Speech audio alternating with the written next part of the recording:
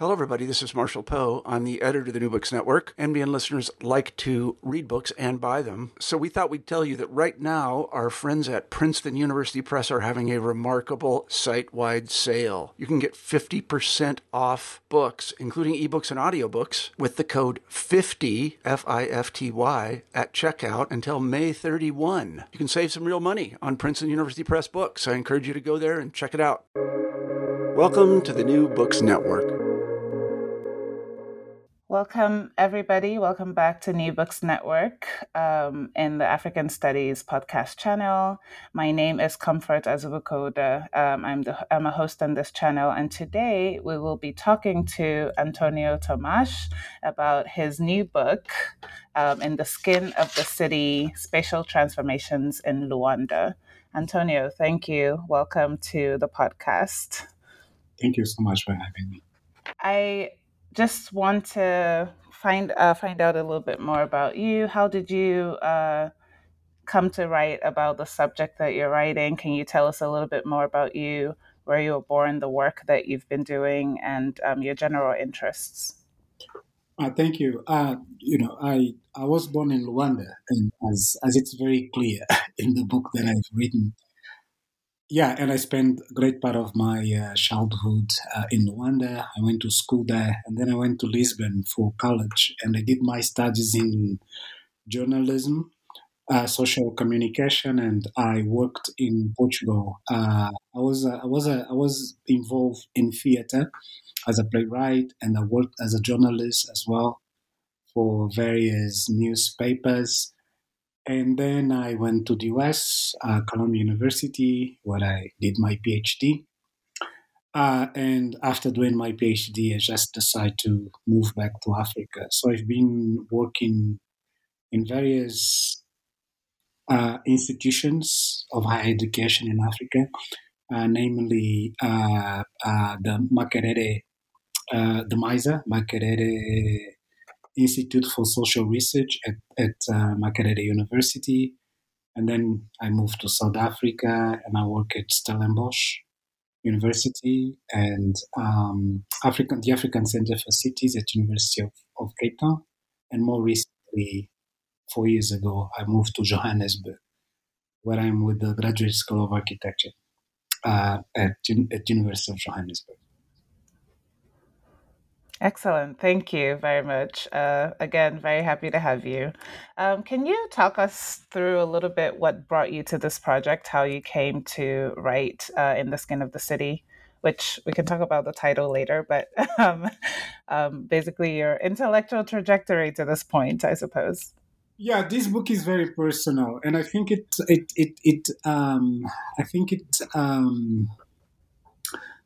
I think the second chapter of the book, I think it's the explanation why this book is personal. I was born in 1973. In 1975, Angola became independent, and this is the second chapter. And for someone who was born before independence and who grew up in Luanda after independence, you could see, the whole transformation that the city went through. The transformation in terms of even in terms of who were those who were allowed to live in the city, So and it was something that happened to very few places in the world, When Angola became independent in November 75, before,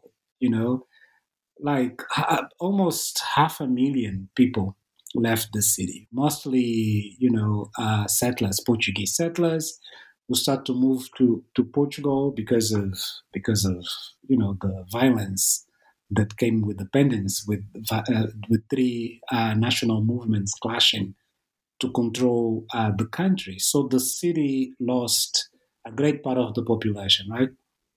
So when we moved back to Luanda in 76, 77, the city was almost empty, You have a lot of you still have a lot of apartments, houses, and places to live, and so on.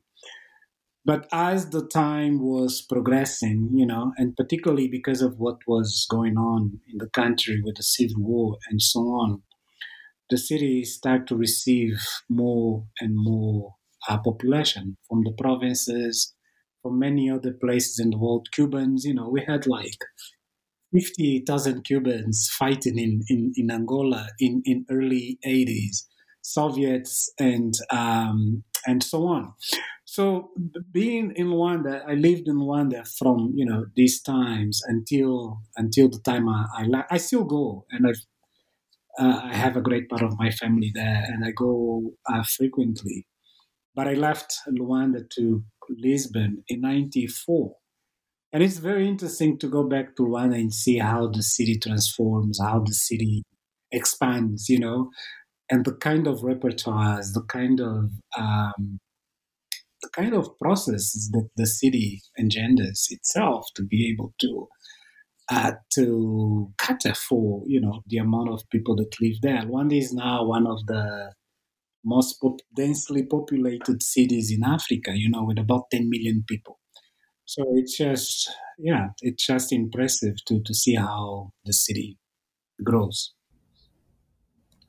Yeah, I think grows and transforms. Yes. I think that brings me to one of the first questions that I conceptually wanted to ask about the book, which is the concept of skin and the way that you've used it. So the title is In the Skin of the City. And in the introduction, it's clear that you've taken this part of the title from an art exhibition from Antonio. Yeah. Yes. And can you talk us through the concept of skin as it is applied throughout your work in this book? This idea of a frontier within and so on. Just talk us through a little bit about the concept of skin. Yeah. Okay, so my memories are just one part of the book. When I went to the US, I did my PhD and I became an academic anthropologist and so on, So, and I think this book took a lot. This book is not even part of my PhD dissertation, which was about Luanda, but it was about I just decided to write a book about Luanda, and it takes one or two chapters for my dissertation, but a great part of the material was developed afterwards. And for a long time, because I started working on this project on 2014, and for for a few years I was trying to grasp and to come with an argument that would explain what Rwanda is, because I didn't want to write a history of the city. I'm an anthropologist, I'm not a historian. So I was trying to think through what is the most defining element of the city. How would you historically, how would you engage, how you understand what is like the most compelling notion you can use to talk about the city. And so that was when the idea of the frontier, the border, the vision, because it allows you to understand, to engage with questions of race, colonialism, the particular nature of Portuguese colonialism, and we can talk more about that and so on. But I think I really find the idea of the frontier is very distinctive and is very particular about the city, not just because of of how you can engage with in terms of how urban planners and architects help construct this idea of the border, but particularly about how intellectuals, particularly how writers, novelists, poets, painters, artists reflect the city. So that's the reason I went back to a book when I was growing up in Rwanda in school was a mandatory reading, A Cidade e a Infância de José Luandino Vieira, the City and Childhood, which is the book with which I start it's the novel with which I start the book, that talks about how the city was growing and the idea of separation was being materialized and so on. So the whole book is a sort of extrapolation of this idea, because the frontier the frontier is a very colonial notion, right? So the idea for the Portuguese is like, how are we going to build this city, and how we're going to separate, us from them, the settlers from the natives, and the whole city comes about that. And then the question that I asked after 77, and I think it was a very beautiful moment, is in 75, when the city finally becomes, for Angolans, and Angolans occupy the city, which they didn't have any claim before independence. So I think that moment of occupation is very important. So one of the questions that I ask is, so what happened to the colonial border? What happened to the colonial scheme? So all the chapters and all the descriptions that come after 787 is about, how you dismantle these borders, and how in the process of dismantling borders you create other borders, because it's just the way we humans live, So different kind of borders in terms of class, but you still have them, and even if they are not racialized and so on. So in terms of the concept of skin, you have a lot of discussions on skin and psychoanalysis and so on. And I just didn't want to get too much into these debates and be too theoretical about the skin. But normally, when people talk about the skin, people talking about protection. It's like it's a skin. It what protects you. I think the idea of the skin that I was more interested in is not like, it's not the idea of protection, but it's more the idea of separation, particularly the idea of separation between inside and outside. And if you see how the city expanded, I think this is very even today. And I think it's something that it general. You can find these in many aspects. It's just the way how people in order to preserve themselves, in order to survive. They have to create these distinctions and separations between inside, outside, who's inside, who's outside, and so on. So I try to see these in different levels, in the at the level of the city, at the level of the street, at the level of the apartment. Because even today, the ways in which a lot of people occupy apartments is like it's a way to create a skin. Because you put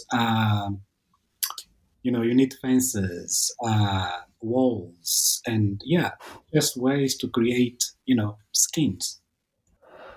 Yeah, thank you for that. I know you said you didn't want to get too deep theoretically with the skin, so I'm going to ask you to get a little deep theoretically, but not about the skin specifically. You talk a bit about urban theory. Obviously, your work engages very deeply with Southern urban theory or global urban theory or planetary positioning, but there's all these concepts. So I kind of want to ask you a question to sort of um, explore that a little bit or explain that a little bit. So explain a little bit about the positioning of your work relative to urban theory more broadly, or to the global South kind of Southern urban theory in particular, especially with this kind of particular flavor of Portuguese colonialism that you have indicated as being very vital in any sort of engagement with Luanda or with Angola more broadly. Yeah, I think I've been when I was not I'm not an urban scholar. I read about urbanism, and I think I wouldn't write this book if I hadn't joined the African Center for Cities. Because that was like the moment, when I was working with people and very interested in urban studies.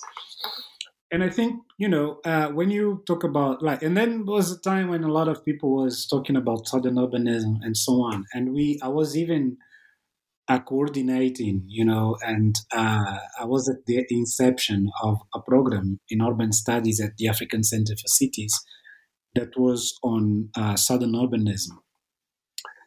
But if and reading the literature of southern urbanism, you see that it's about a very few places. It's a lot about Johannesburg. It's a lot about Lagos. It's a lot of it's about São Paulo and so on. And so that was my first take on this issue. What about Luanda?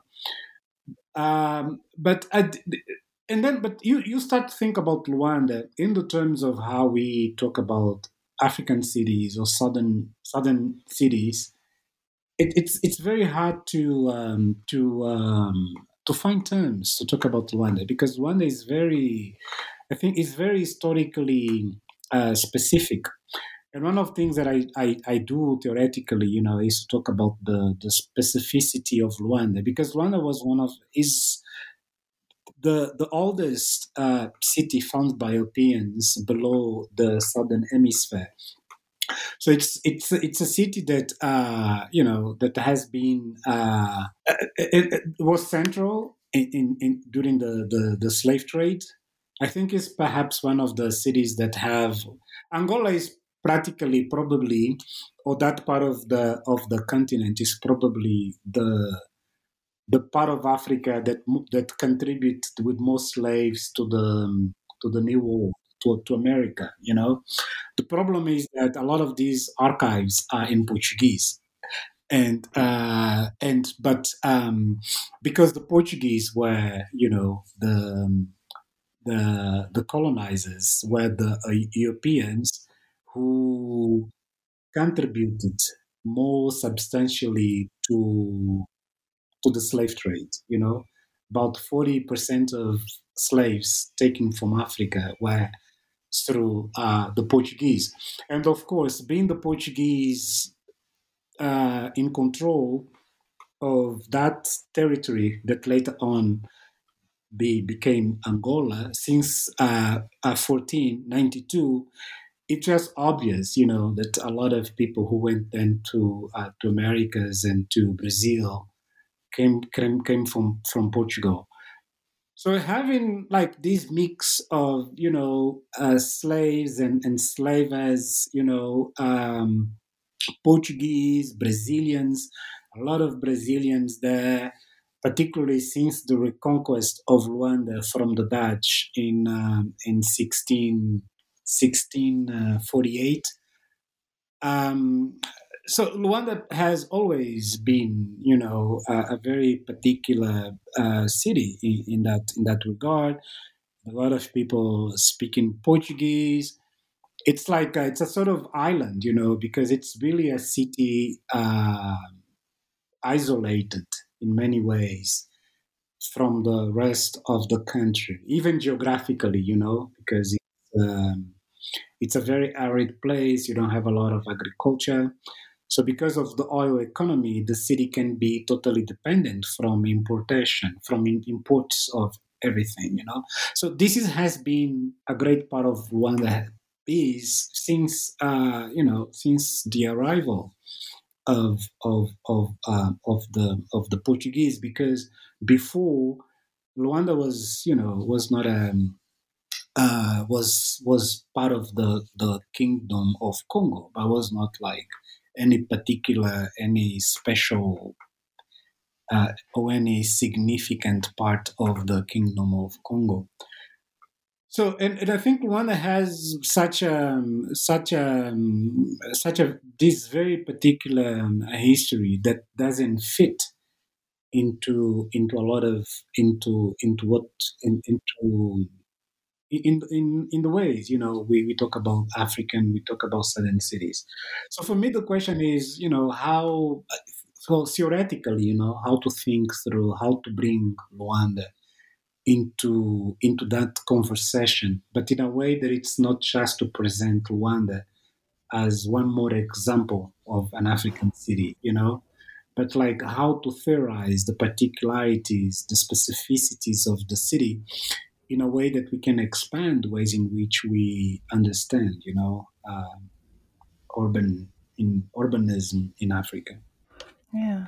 Yeah, I really am intrigued by this idea of the particularity of space, of urban space on the continent. It is something that in my own work I'm very invested in, sort of the specificity of locales, right? And not having this sort of not going forward with this phenomenon of like having a city like Lagos or Johannesburg stand in as a synecdoche for the entire continent or the entire country. And I think maybe what you're saying about Luanda is that not only is it distinct and particular, but it's also maybe exceptional in its own way, with it being having the history that it has, being historically part of the Kingdom of Congo, but also now like the capital of Angola, having gone through Portuguese colonialism, et cetera, et cetera, et cetera. That's very interesting. Some of my own work, I think about some of those things about the particularity of spaces, but more so to contrast with the sort of spatial charisma of places like Lagos or Johannesburg or whatever other mega city. Yes, go ahead. Yeah, because I think no, I think that's very interesting what you're saying. Because I think and like looking for the particularities of the spaces, because I think one of the things that happen a lot when people do theory, and particularly when people do urban theory, is writing about what is similar. It's writing sort of similarities. So you have a lot of people and you have a lot of books, that are in fact about 3 or 4 places in the global south. So they go to, it's about Jakarta, Cape Town, Sao Paulo. So if you work in that way, the only thing you can do is to find similarities.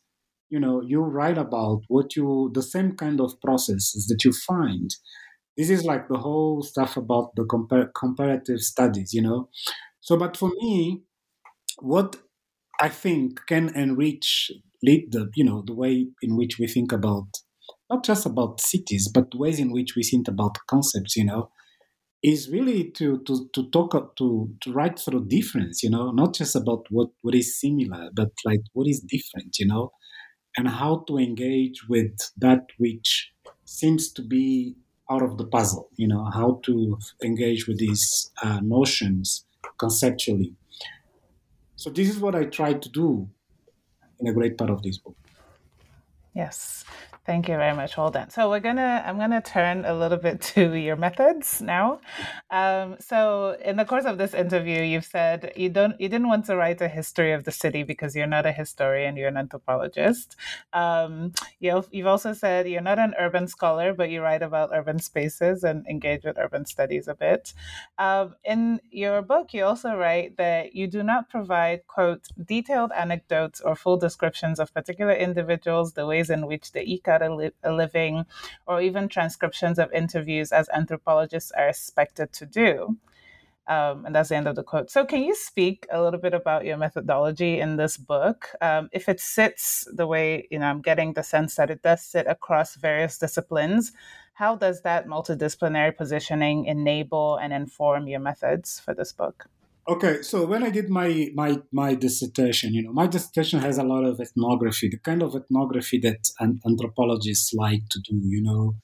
How they went to the informal market and violence and all these kinds of things, particularly, when it comes to Africa. If you see a lot of great stuff that people do about Africa is about that. It's about informality, it's about slums, it's about it's about the kind of things that still gives a certain idea of the exotic, of what is different, of the anthropologist doing that kind of work, that kind of stuff in these sometimes very dangerous environments and so on.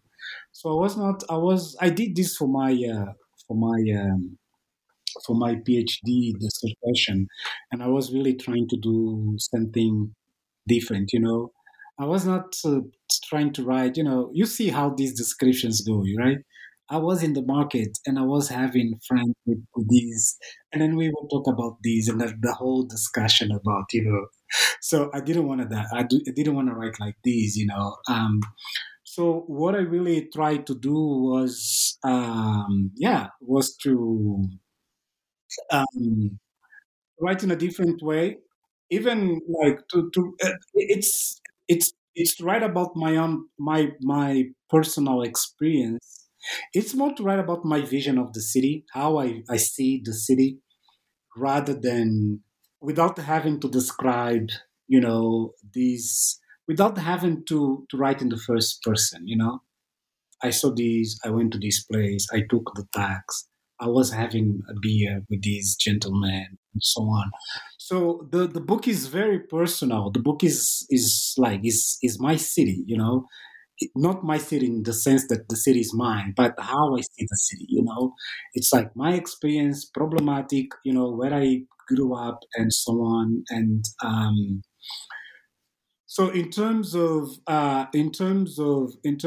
writing, yeah, that was what I tried to do. But of course, I could only write like these because of the fact that I had done, proper ethnography before. And I think that what allowed me to write in a more, and I tried to write in a more distanced way.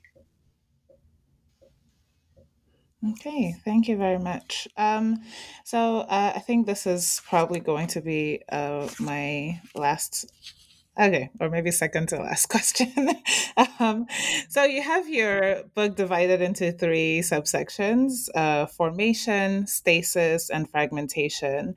Could you please talk us through some of the logic of this organizational post for your book? Like, what do you explore and argue in each of these sections? So there are about two chapters under each section, right? So, yes. Yeah, this book, went through a lot of permutations and so on. Had five, because it took a lot, because anytime that I was asked to revise the book, I would send something new. So the whole process of the whole process of revisions and editing had to start again and so on. So the first version was the introduction and 5 chapters. Didn't have the coda, which is the part that it's the, and we can talk a little bit about that, because for me it's the part of the book that I like most. Um, um, and then the last chapter only came about towards the end of the review process, and so on. So formation, I think it's really, it's about, how the city came about, and Portuguese and colonialism, and the economics, the economy of the city, oil, slaves, and so on. So the foundations of the city, right, in these two first chapters. The second chapters, and I think that's a very good question, Comfort. Thank you so much for that. Because the second, and there is no explanation for that, for why I call, because it's a formation transformation, but in the middle you have stasis. Which is perhaps because I was reading Giorgio Agamben in the book, that it's a failed book because he tries to write a theory of civil war. But he hasn't finished the project, and he hasn't presented any theory of the civil war. So the stasis is inspired by this attempt by Giorgio Agamben.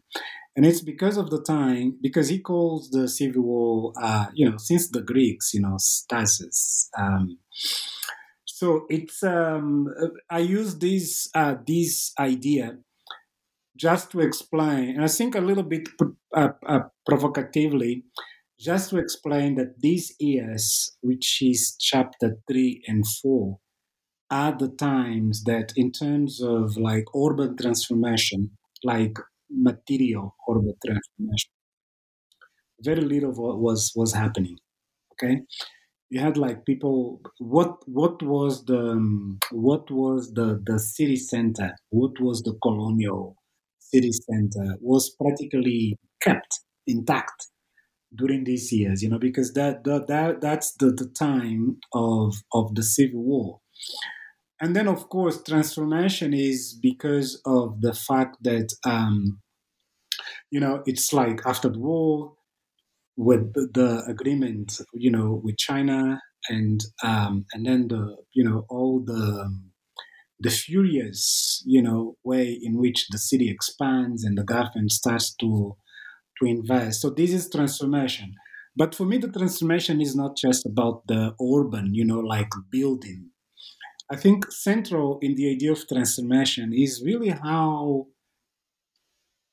there is something new in post-colonial urbanism that was not there in the colonial. Because the colonial urbanism was about a sort of dichotomy: was the city and the periphery.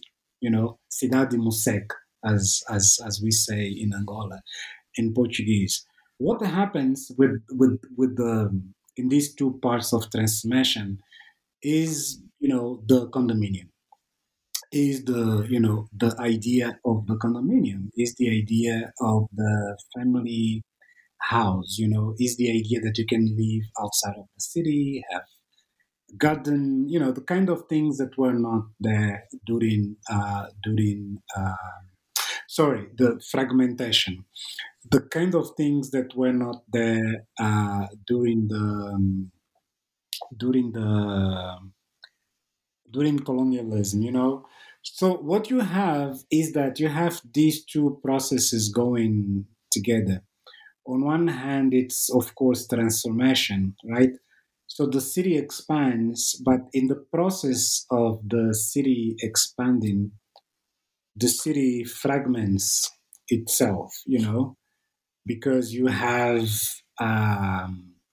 you have, new places, the what is called centralidad, The idea is to, you expand the city, but in this process you fragment the city because you create unities, So this idea, yeah. So the last chapter is, it's this idea of the relationship between transformation and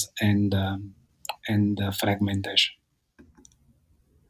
Excellent. Thank you for that breakdown. That was great. And now I'm going to just give you a few minutes and let's talk about the your favorite chapter in the book, or the coda, which is titled "Is Luanda Not Paris?" Can you talk us through the coda, and why that is the part of the book that you're most you lit up talking about mentioning it just No, now? I Yeah. think the first thing is the way it's written. It's like you don't have. It's like just a text, no subsections, and so on. And the secondly, it's just the way it's like it came, all together. I've done a lot of, it was revised and so on, but in terms of structure, it didn't change that much as I changed the whole book. And I think it's also a way to react to, and this is what we were talking about, earlier. It's like how you compare. Why you only compare things that are similar? Why you compare Johannesburg with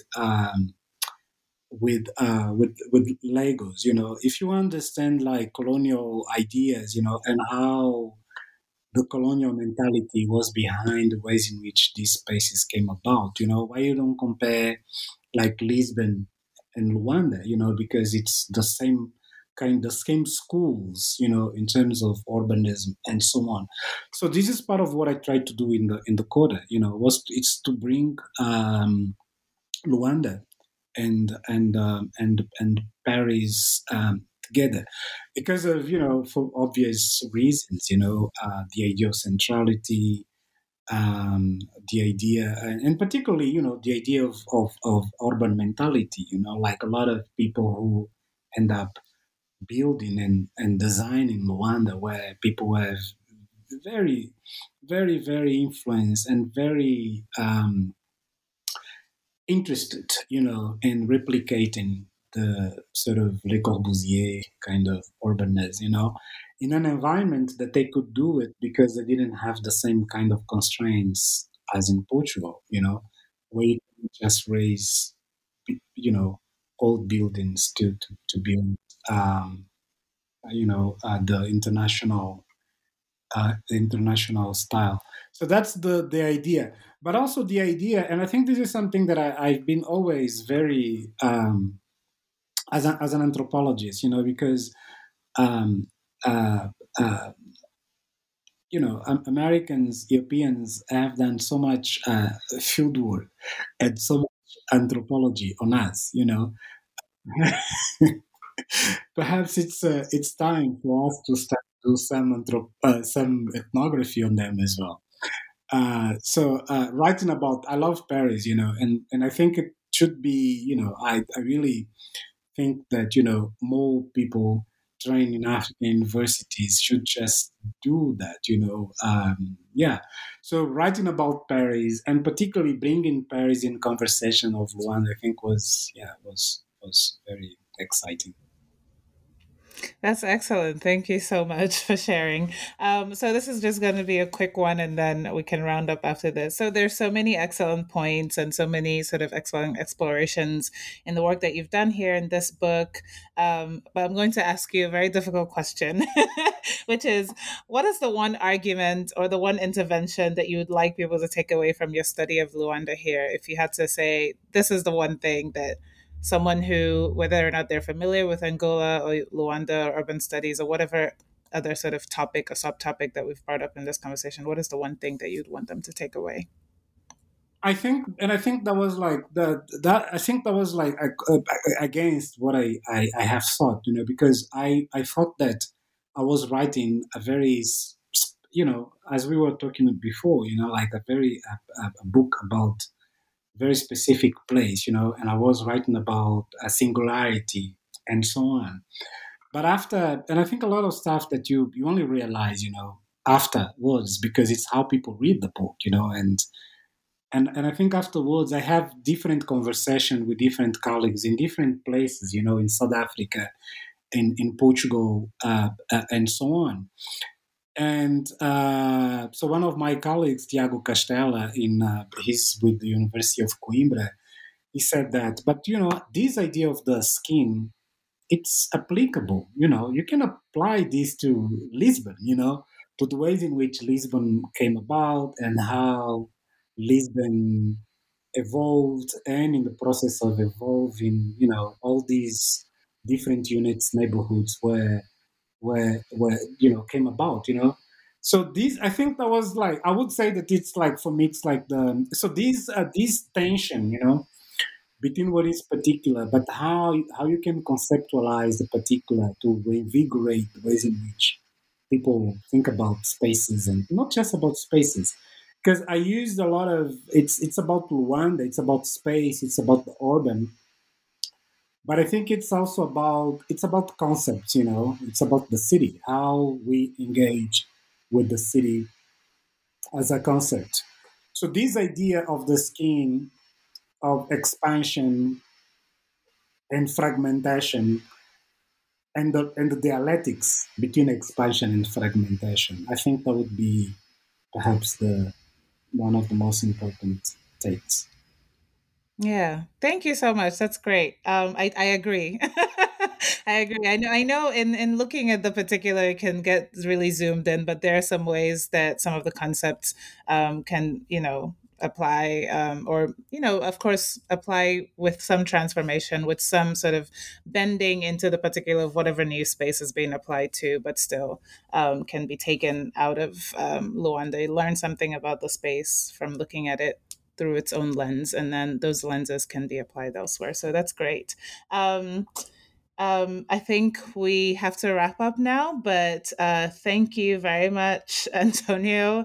We've taken up a lot of your time, and I'm aware that you will have to leave soon, but sounds like a great project. Looking forward to seeing more of what you do. And I want to thank you for being on the show today. I really enjoyed talking with you. Take care. Yeah. Thank you so much, Comfort, for your questions and for your for reading the book and your brilliant questions. Thank you so much.